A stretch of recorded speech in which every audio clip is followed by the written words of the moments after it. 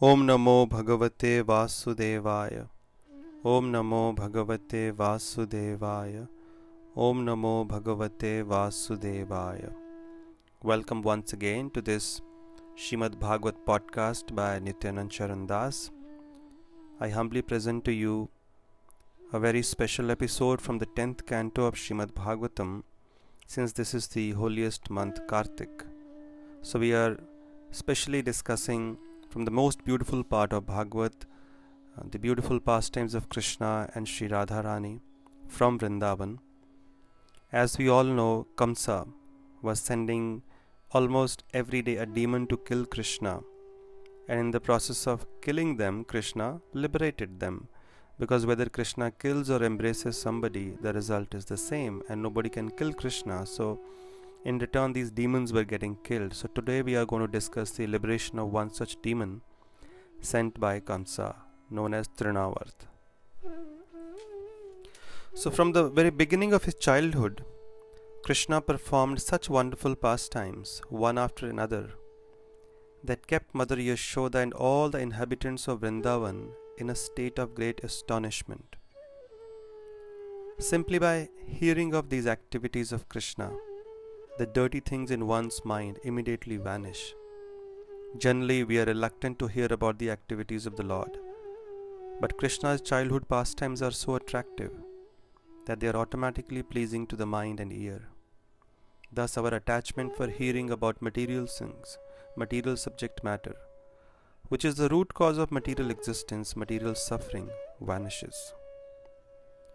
When baby Krishna was propping up his body, attempting to rise and turn around, it was time to observe the Utthana ceremony. In Vedic culture, everything is a festival. Nowadays, people don't celebrate too much. They are into partying a lot, just accumulating more and more karma. But the Vedic culture says that every occasion should be celebrated in such a way that we acquire more and more blessings of the Lord, blessings of the saints, blessings of the elders, because that is the real wealth. But we are losing it today. So when a child would be born, there would be a celebration. Whenever he would make his first turn lying on the bed, otherwise the child is lying on the bed. When he turns on his side, that's also a celebration. That's called Utthana. That means the child is gaining strength. Now it's a joyous occasion, an occasion to be celebrated. So this is the time when the child is supposed to leave the house for the first time. Just after Krishna became 3 months old, Mother Yashoda celebrated this ceremony with the other neighborhood women. On that day, the moon was in the constellation Rohini, very, very auspicious. The Brahmanas were invited, and while they chanted the Vedic mantras, professional musicians also took part, so that it became a great festival. After nicely bathing child Krishna, Mother Yashoda gave the Brahmanas food grains and other eatables, as well as cows and flower garlands in charity. Thereafter, when Mother Yashoda saw that her child was feeling sleepy, Krishna was yawning, she placed him beneath a household handcart, which was located in a corner of the courtyard and was loaded with heavy utensils. A very strange place to put your child under, but Yashoda Mai saw that that's the most peaceful place. Otherwise the whole house was crowded. So many people had come and so much activity was going on, and she had to also look after the guests who were coming in. So Mother Yashoda lay with her child until he was sleeping peacefully under that cart, and then she got up to receive her guests.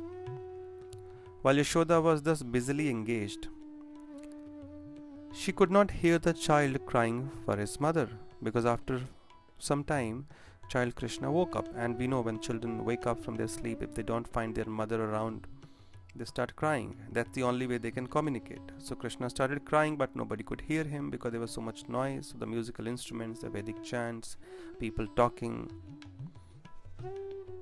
So what happened was, there was a demon named Shakatasura who had been sent by Krishna, and this demon had entered this handcart under which Krishna had been placed to sleep, and he was looking for the opportunity to do some mischief to the child.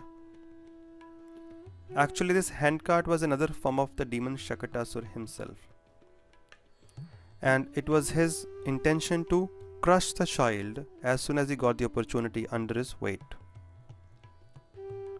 Now, on the plea of demanding to suck his mother's breast, baby Krishna angrily kicked his legs upward with the intention of killing the demon, because he knew, now God is God, whether he's a child or he's a grown-up man. God is always God. He never forgets his position, he never forgets his powers, and he never becomes powerless. So he started just moving his hands and legs, and although Krishna's little legs were as soft as leaves, when one of his legs touched the cart, it just touched Krishna. Now, when a baby is kicking, how dangerous is it? Not dangerous at all, because the feet, and especially of Krishna, they are very soft, delicate. But within that soft, delicate touch, Krishna put the power of the thunderbolt. So as soon as Krishna's little feet, lotus feet, touched this cart, it violently turned over and collapsed. The wheels separated from the axle, the hubs and spokes fell apart, and a pole of the handcart broke. On the handcart were many utensils made of metal, and they scattered here and there, making a loud noise. So now this is the same Lord who in his Vaman avatar, he had to extend his foot to great height so as to penetrate the coverings of the universe. When the Lord killed the gigantic demon Hiranyakashipu, he had to assume a special bodily feature of Nrsingadev.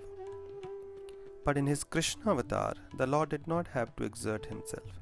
In other incarnations, the Lord had to exert some energy according to time and circumstances.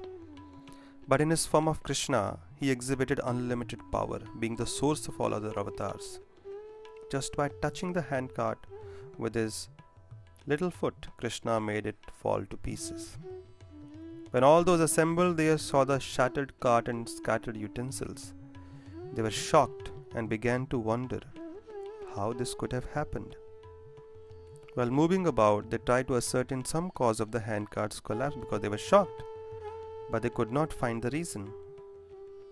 They thought it must have been the work of some demon or else an evil planet. So at this time, some of the children claimed that the crying baby Krishna had smashed the cart.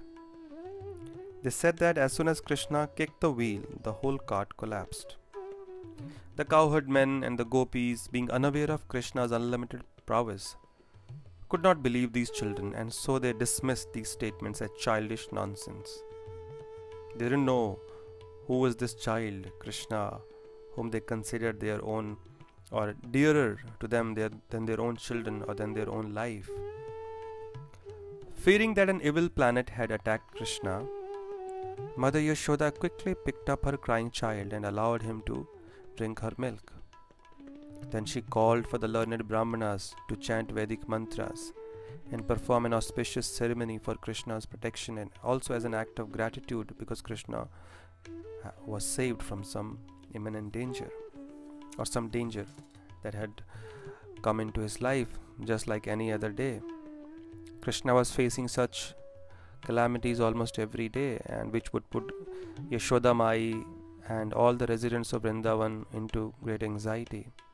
So every time that danger would be averted, Yashoda Mai would have some chanting of the Vedic mantras, some auspicious ceremonies performed to protect Krishna, like any mother would do.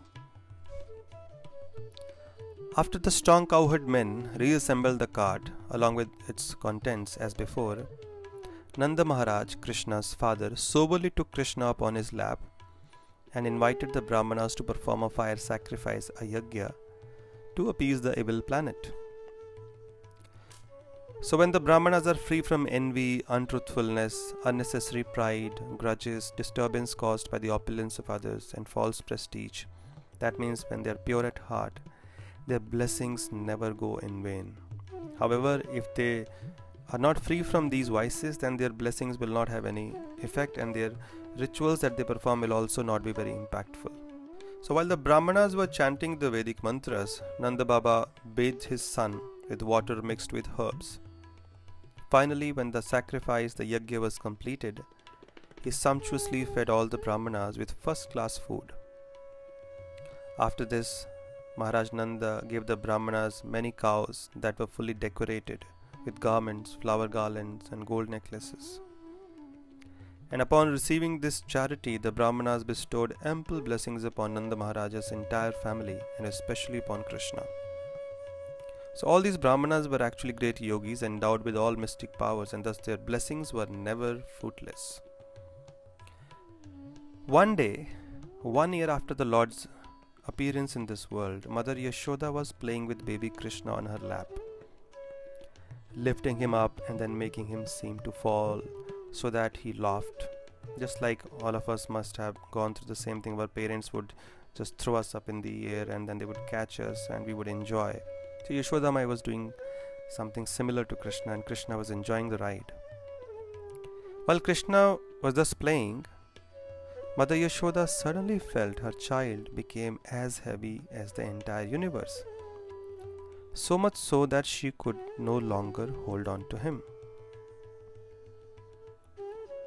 Knowing that great demon was coming to kill him or to try to harm him, Lord Krishna deliberately increased his weight so that his mother would not suffer any difficulty. This was Krishna's special mercy or affection for his mother. He knew somebody was coming, and Yashoda Mai, if she keeps on holding on to him, then she would be unnecessarily disturbed. Being very astonished, thinking that the child was being attacked by another demon or ghost, Mother Yashoda placed him on the ground and began to think of Lord Narayan. She didn't know that her own child was Lord Narayan. After calling for the Brahmanas for the purpose of counteracting any disturbances, she then engaged herself in household duties. So people are losing faith in Vedic rituals, in the chanting of the Lord's names, in the worship of the Lord, because they don't understand the significance of these things. By simply remembering Sri Lord Krishna, by chanting his names, the biggest calamities that are supposed to come into our lives because of our past karmas can be averted, biggest dangers can be avoided. That is the power of these Vedic mantras, especially in Kali Yuga. Only one mantra, that is the name of the Lord, Hare Krishna, Krishna Krishna, Hare Hare, Hare Ram, Ram Ram, Hare Hare. So if at any stage in our life we feel fearful, anxious, we're facing some danger, or we are anticipating some calamity, all we have to do is simply start calling out the Lord's names and start remembering him, bring his form into your mind, and all those dangers and calamities will be easily averted, or they will not be able to do any damage to us, or even if it happens, it will be very, very, very minimal. So we should not just hear from Bhagavat, these are entertaining, enlightening stories, but we also learn from them what to do when something goes wrong. When a moment of anxiety comes into our life, we should know how to respond, and this is the best way to respond. So now a demon named Trinavarta, a servant of Kamsa, the demon king, then came in the form of a whirlwind, and by employing the mystic perfection called Siddhi, Mahima Siddhi, he very easily carried Krishna up into the sky. He picked up Krishna, he came as a storm, and he picked up Krishna. The whirlwind stirred up so much dust all over Gokul that everyone's vision became covered, and the demon created a terrible and frightening sound. In the dense darkness, Mother Yashoda was unable to find her dear child, and she didn't know where she had placed her son because nothing was visible. Indeed, everywhere was turmoil, and because of the dust, people could not see their own selves. In great distress, Mother Yashoda threw herself onto the ground like a cow that had lost her calf and began to lament very pitifully, thinking that she had lost her child. Krishna was her life and soul. Then as the dust storm subsided, the other gopis hurried to Mother Yashoda, and when they saw that Krishna was missing, they joined her in searching for him. Meanwhile, as Trinavarta rose higher and higher into the sky, baby Krishna, who is the master of all mysticism, now began to increase his weight. He kept getting heavier and heavier, and as a result, he forced the demon to stop his ascent into the sky. Indeed, Krishna felt like a great mountain to Trinavarta, and because the Lord firmly held him around the neck, the demon was not able to throw him off. Because Krishna was getting heavier, now the demon wanted to let him go. But Krishna held on to his neck with his tiny little fingers. And Trinavarta was a powerful demon, huge body, but still he was not able to let Krishna go off his body. That's the power of Krishna. Without any exertion, he can accomplish whatever he wants. At this moment, Trinavarta began to consider Krishna to be some kind of very wonderful being. Then as Krishna continued grasping him by the throat, Trinavarta choked, being unable to make any sound or move his limbs. With his eyes popping out, the demon lost his life and fell along with child Krishna down to the ground of Vrindavan on a big piece of rock, and thus he was smashed to death. Thus Krishna liberated another one of Kamsa's associates without any exertion, without exhibiting his supreme powers. While the gopis were crying due to Krishna's absence, they saw Trinavarta land upon a big slab of stone that smashed his limbs, and so they quickly ran and picked up Krishna, who was happily playing on the demon's broad chest. The gopis delivered child Krishna to the arms of Yashoda Mai. And because he was unhurt and free from all danger, the cowherd men, the gopas and the gopis were extremely happy. Krishna was their life and soul. They loved Krishna more than they loved their own children. Nanda Maharaj, Krishna's father, told the others, "We must have previously performed austerities for a long time, worshipped the Supreme Lord, performed a lot of public service, and given much in charity. As a result of this only, our Krishna has returned to give us happiness." Indeed, because all the astonishing things that were happening, Nanda Baba again and again remembered the advice that Vasudeva had given to him in Mathura, where he had met Vasudeva secretly, and Vasudeva had told him that you please go back to Gokul, there might be some dangers coming into Gokul, Vrindavan, because Vasudeva knew Kamsa had hired many demons to kill little children, especially with the aim of killing Krishna. So such were the wonderful pastimes of Krishna, with which he put the residents of Vrindavan in anxiety, but then he would relieve their anxiety and increasing their love for him, attachment to him, a millionfold. One day thereafter, Mother Yashoda took Krishna upon her lap and fed him her milk. As she touched him and gazed at his beautiful, brilliantly smiling face, little Krishna yawned. With great astonishment, Mother Yashoda saw within baby Krishna's mouth the entire sky. She saw the heavenly planets, the sun and the moon, and she saw the earth with its seas, islands, mountains, rivers, forests, and all kinds of living entities, moving and non-moving. So even though Yashoda Mai would every now and then be given some hint of Krishna's supremacy, his opulence, but by the power of Yogamaya, she would forget, because Krishna did not want that feeling of awe and reverence to exist between him and his mother. He just wanted pure love to flow between both of them and between him and the other residents of Vrindavan. So nobody could ever figure out that Krishna was God or the Supreme Lord. Krishna covered them with his Yogamaya potency so that pure loving relationships could be exchanged. Mother Yashoda regarded Krishna as an ordinary child by the arrangement of Yogamaya. But just to show her what kind of child she had on her lap, Krishna took this opportunity to exhibit his universal form. Upon seeing the entire universe within her son's mouth, Mother Yashoda's heart began to throb as she murmured, "How wonderful, how wonderful." Although she became absorbed in extraordinary thoughts, Mother Yashoda closed her eyes, for she did not actually like seeing Krishna's opulence. She just loved him as her dearmost, child as her life and soul. Such were the loving, sweet, loving exchanges between Mother Yashoda, the Mother of God, a position that nobody else can take, and her dear child, her darling child, Krishna. Hare Krishna. Thank you very much.